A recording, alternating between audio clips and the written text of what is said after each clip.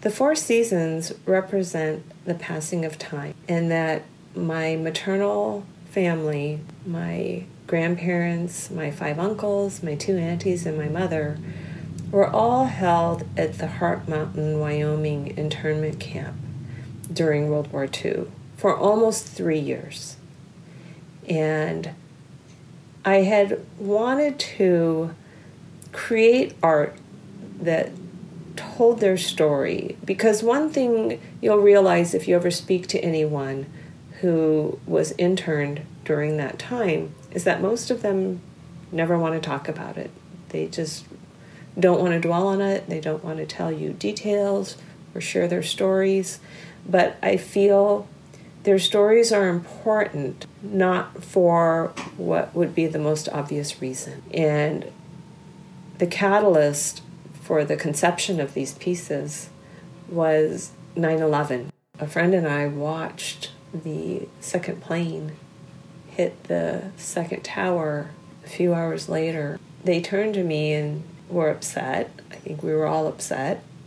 But they said that they felt the government should just round up all those people and put them in a camp in the desert. And that felt like someone just knocked the wind out of me. And I said to them, this was a friend. This wasn't a stranger or someone to argue with on social media. This was someone I knew really well, a dear friend, an intelligent friend. And I said, you realize that what you just described is what happened to my family during World War II. And their response was, well, it was for their own protection. It was for their own good to keep them safe. And that was painful to hear someone say that to me about my family when I knew that wasn't true. And though I didn't make an issue of it that day, it stuck with me. It was kind of like a thorn just caught under my skin. And I began having pictures in my head of how could I talk about this through art. And I sat down one day shortly after that and started making a strand of miniature barbed wire. And I thought, I wonder if I could make tiny barbed wire and wrap a tiny yellow crane in it to symbolize what the internment was about, in that sense that people were being put away based on the color of their skin, not on anything they had done wrong. They weren't even accused of doing anything individually. It was just this collective blame based on fear and other reasons that I won't go into at this moment. That could be another podcast entirely. But for whatever reason, my family, along with, the numbers aren't certain, but approximately 150,000 other Japanese Americans and resident aliens, were forced to give up their homes, their businesses, and be relocated to what were called internment camps. And the thing that I really wanted the artwork to convey was not the politics of the time, but just their stories and how it came down through my generation in a way that allowed me to be who I am. And that's something I never appreciated until I was older. I mean, much, much older. And you don't think about those things when you're a kid, or even when you're in your 20s or your 30s. At least I didn't. It took me until I was in my 40s and 50s to really begin to appreciate the gift I was given. And what that gift is that despite being held in these camps, despite pretty much losing everything they had, all the material things they had, my family came out of that experience without any measurable amount of anger or hatred or prejudice of their own against the people who had taken everything away from them and put them there. And one day I learned about this beautiful Japanese technique of mending broken pottery called kintsugi. And in kintsugi, if a favorite cup or dish or bowl were to be broken, made out of pottery, it could be sent to an artisan, and the broken pieces were put back together using real gold dust mixed with lacquer or resin. And the craftsman would put the pieces back together, and the idea was, instead of hiding the damage, they would highlight it.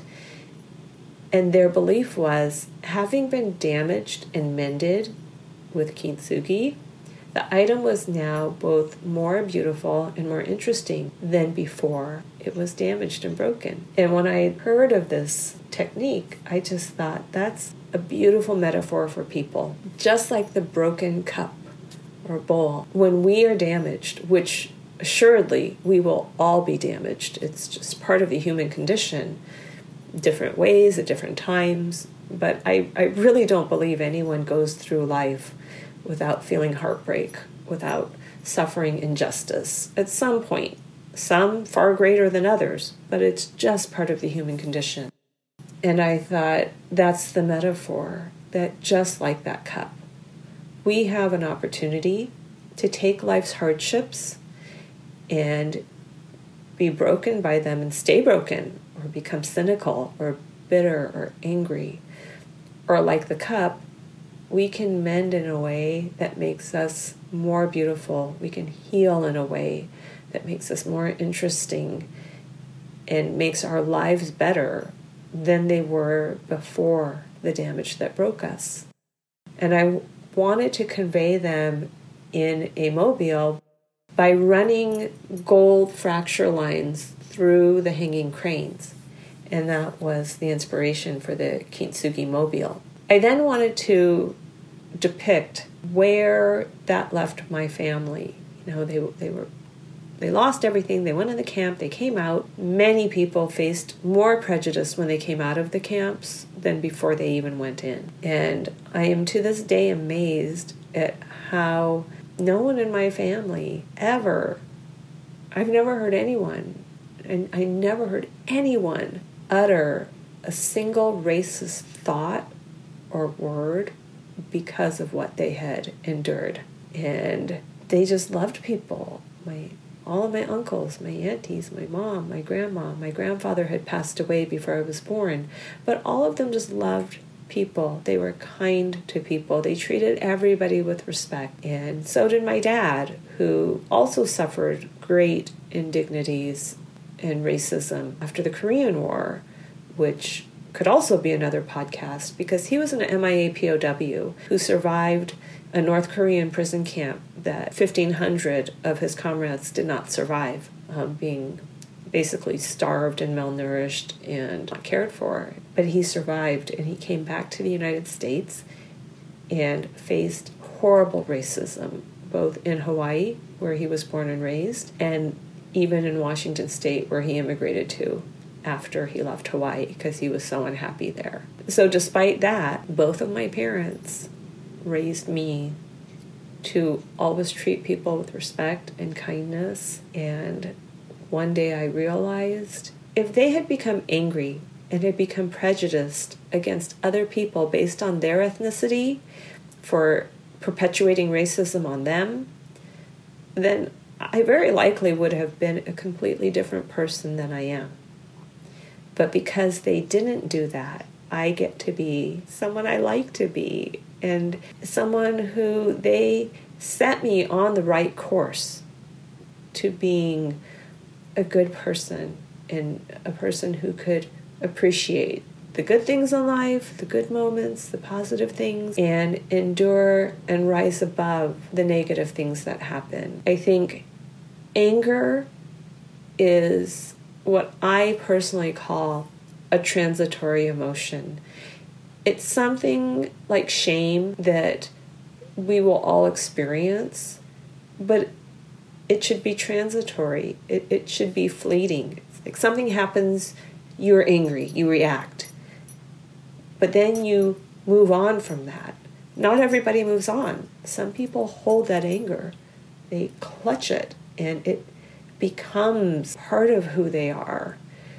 And the person they hurt most, I think, is themselves. Because when you hold on to anger, you can't experience joy. I've said it before, I think they're incompatible.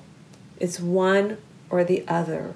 And if you can experience injustice, it's never pleasant, no matter how small or large the injustice may be.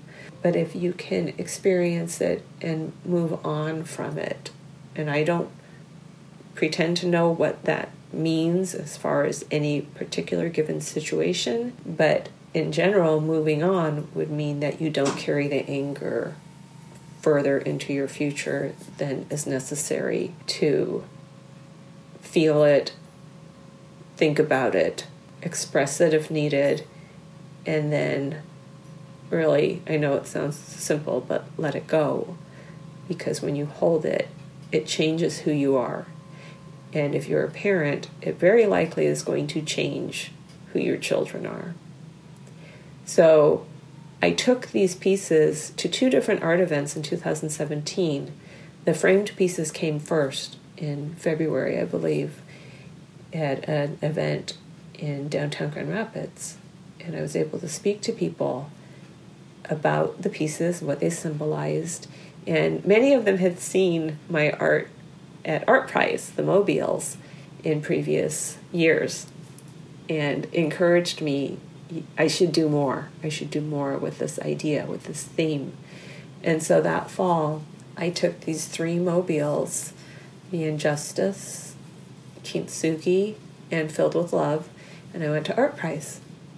And every day for 19 days, I sat there at the Grand Central Market in Delhi and folding cranes, giving them away to Art Prize visitors and demonstrating how I fold, because people always want to see that, but answering questions and sharing the story that I just shared with you.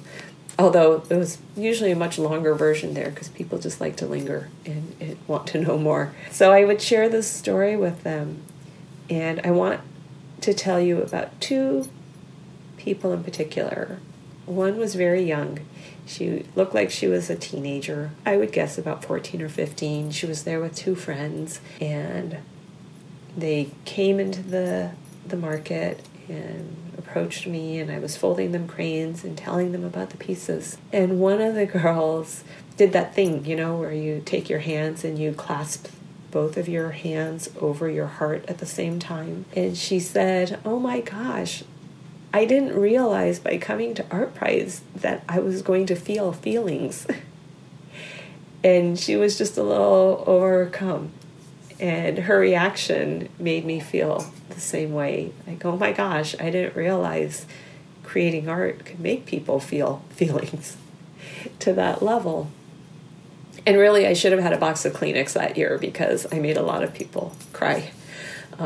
Not meaning to, but a lot of people just became emotional hearing about what my mom and her family and what my dad had gone through. And then another man came in with his wife, and he was older. I would guess he was in his 70s.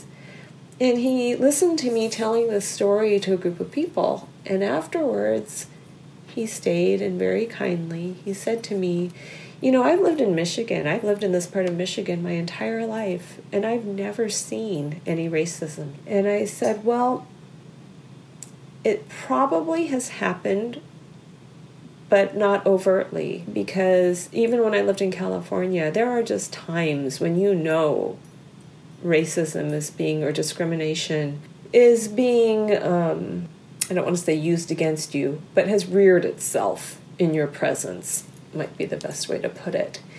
And he was Caucasian, and I obviously am Japanese American, and so our experiences are different. And so I said to him, there are times when I can go into a store, and it's happened here, it's happened in California where I used to live for almost 3 decades, and I'll walk in a store, and it'll be a small business, and the shopkeeper will be right there, and they see me walk in, and they don't say anything, and I don't think anything of it. And as I walk around in their store, and other people come in, that's when I notice that they have now greeted every person who came in after me. Hi, how are you today? And they've gone up to those people and say, "Are you finding what you're looking for?" But me, nothing. No greeting, no offer of assistance. And when I walk out, they don't look up. Even though I've watched other people walk out ahead of me, and they thank them for stopping. And I said, that's a subtle form of what's, I can only assume, racism. But it happens not every time I go out, maybe not even every month, but it'll happen at least a few times a year. And he was thoughtful for a moment, and he said, "I know what you mean. I know what you mean." There was a day when I was working in my yard, so I was wearing really grubby clothes, and I had wanted to go to the camera store to buy a piece of photography equipment, and I didn't have time to change and clean up. So I went to the photography store wearing my dirty yard clothes, and no one offered to help me. And I've bought things at the store before, but no one offered to help me. And I stood there and watched as other customers came in behind me, and they were greeted, and they were offered assistance. And he said, "I think that's what you mean." And I said, "That's exactly what I mean. The only difference is you have the option of going home, taking a shower, and changing your clothes and receiving better service. Whereas, obviously, an ethnic minority doesn't have that option." So these things happen. You can get angry. You can be bitter about it. Or I can only look at people in that kind of situation, or even people who have been overtly racist towards me, and realize they're just being who they are. And I don't hate them for it.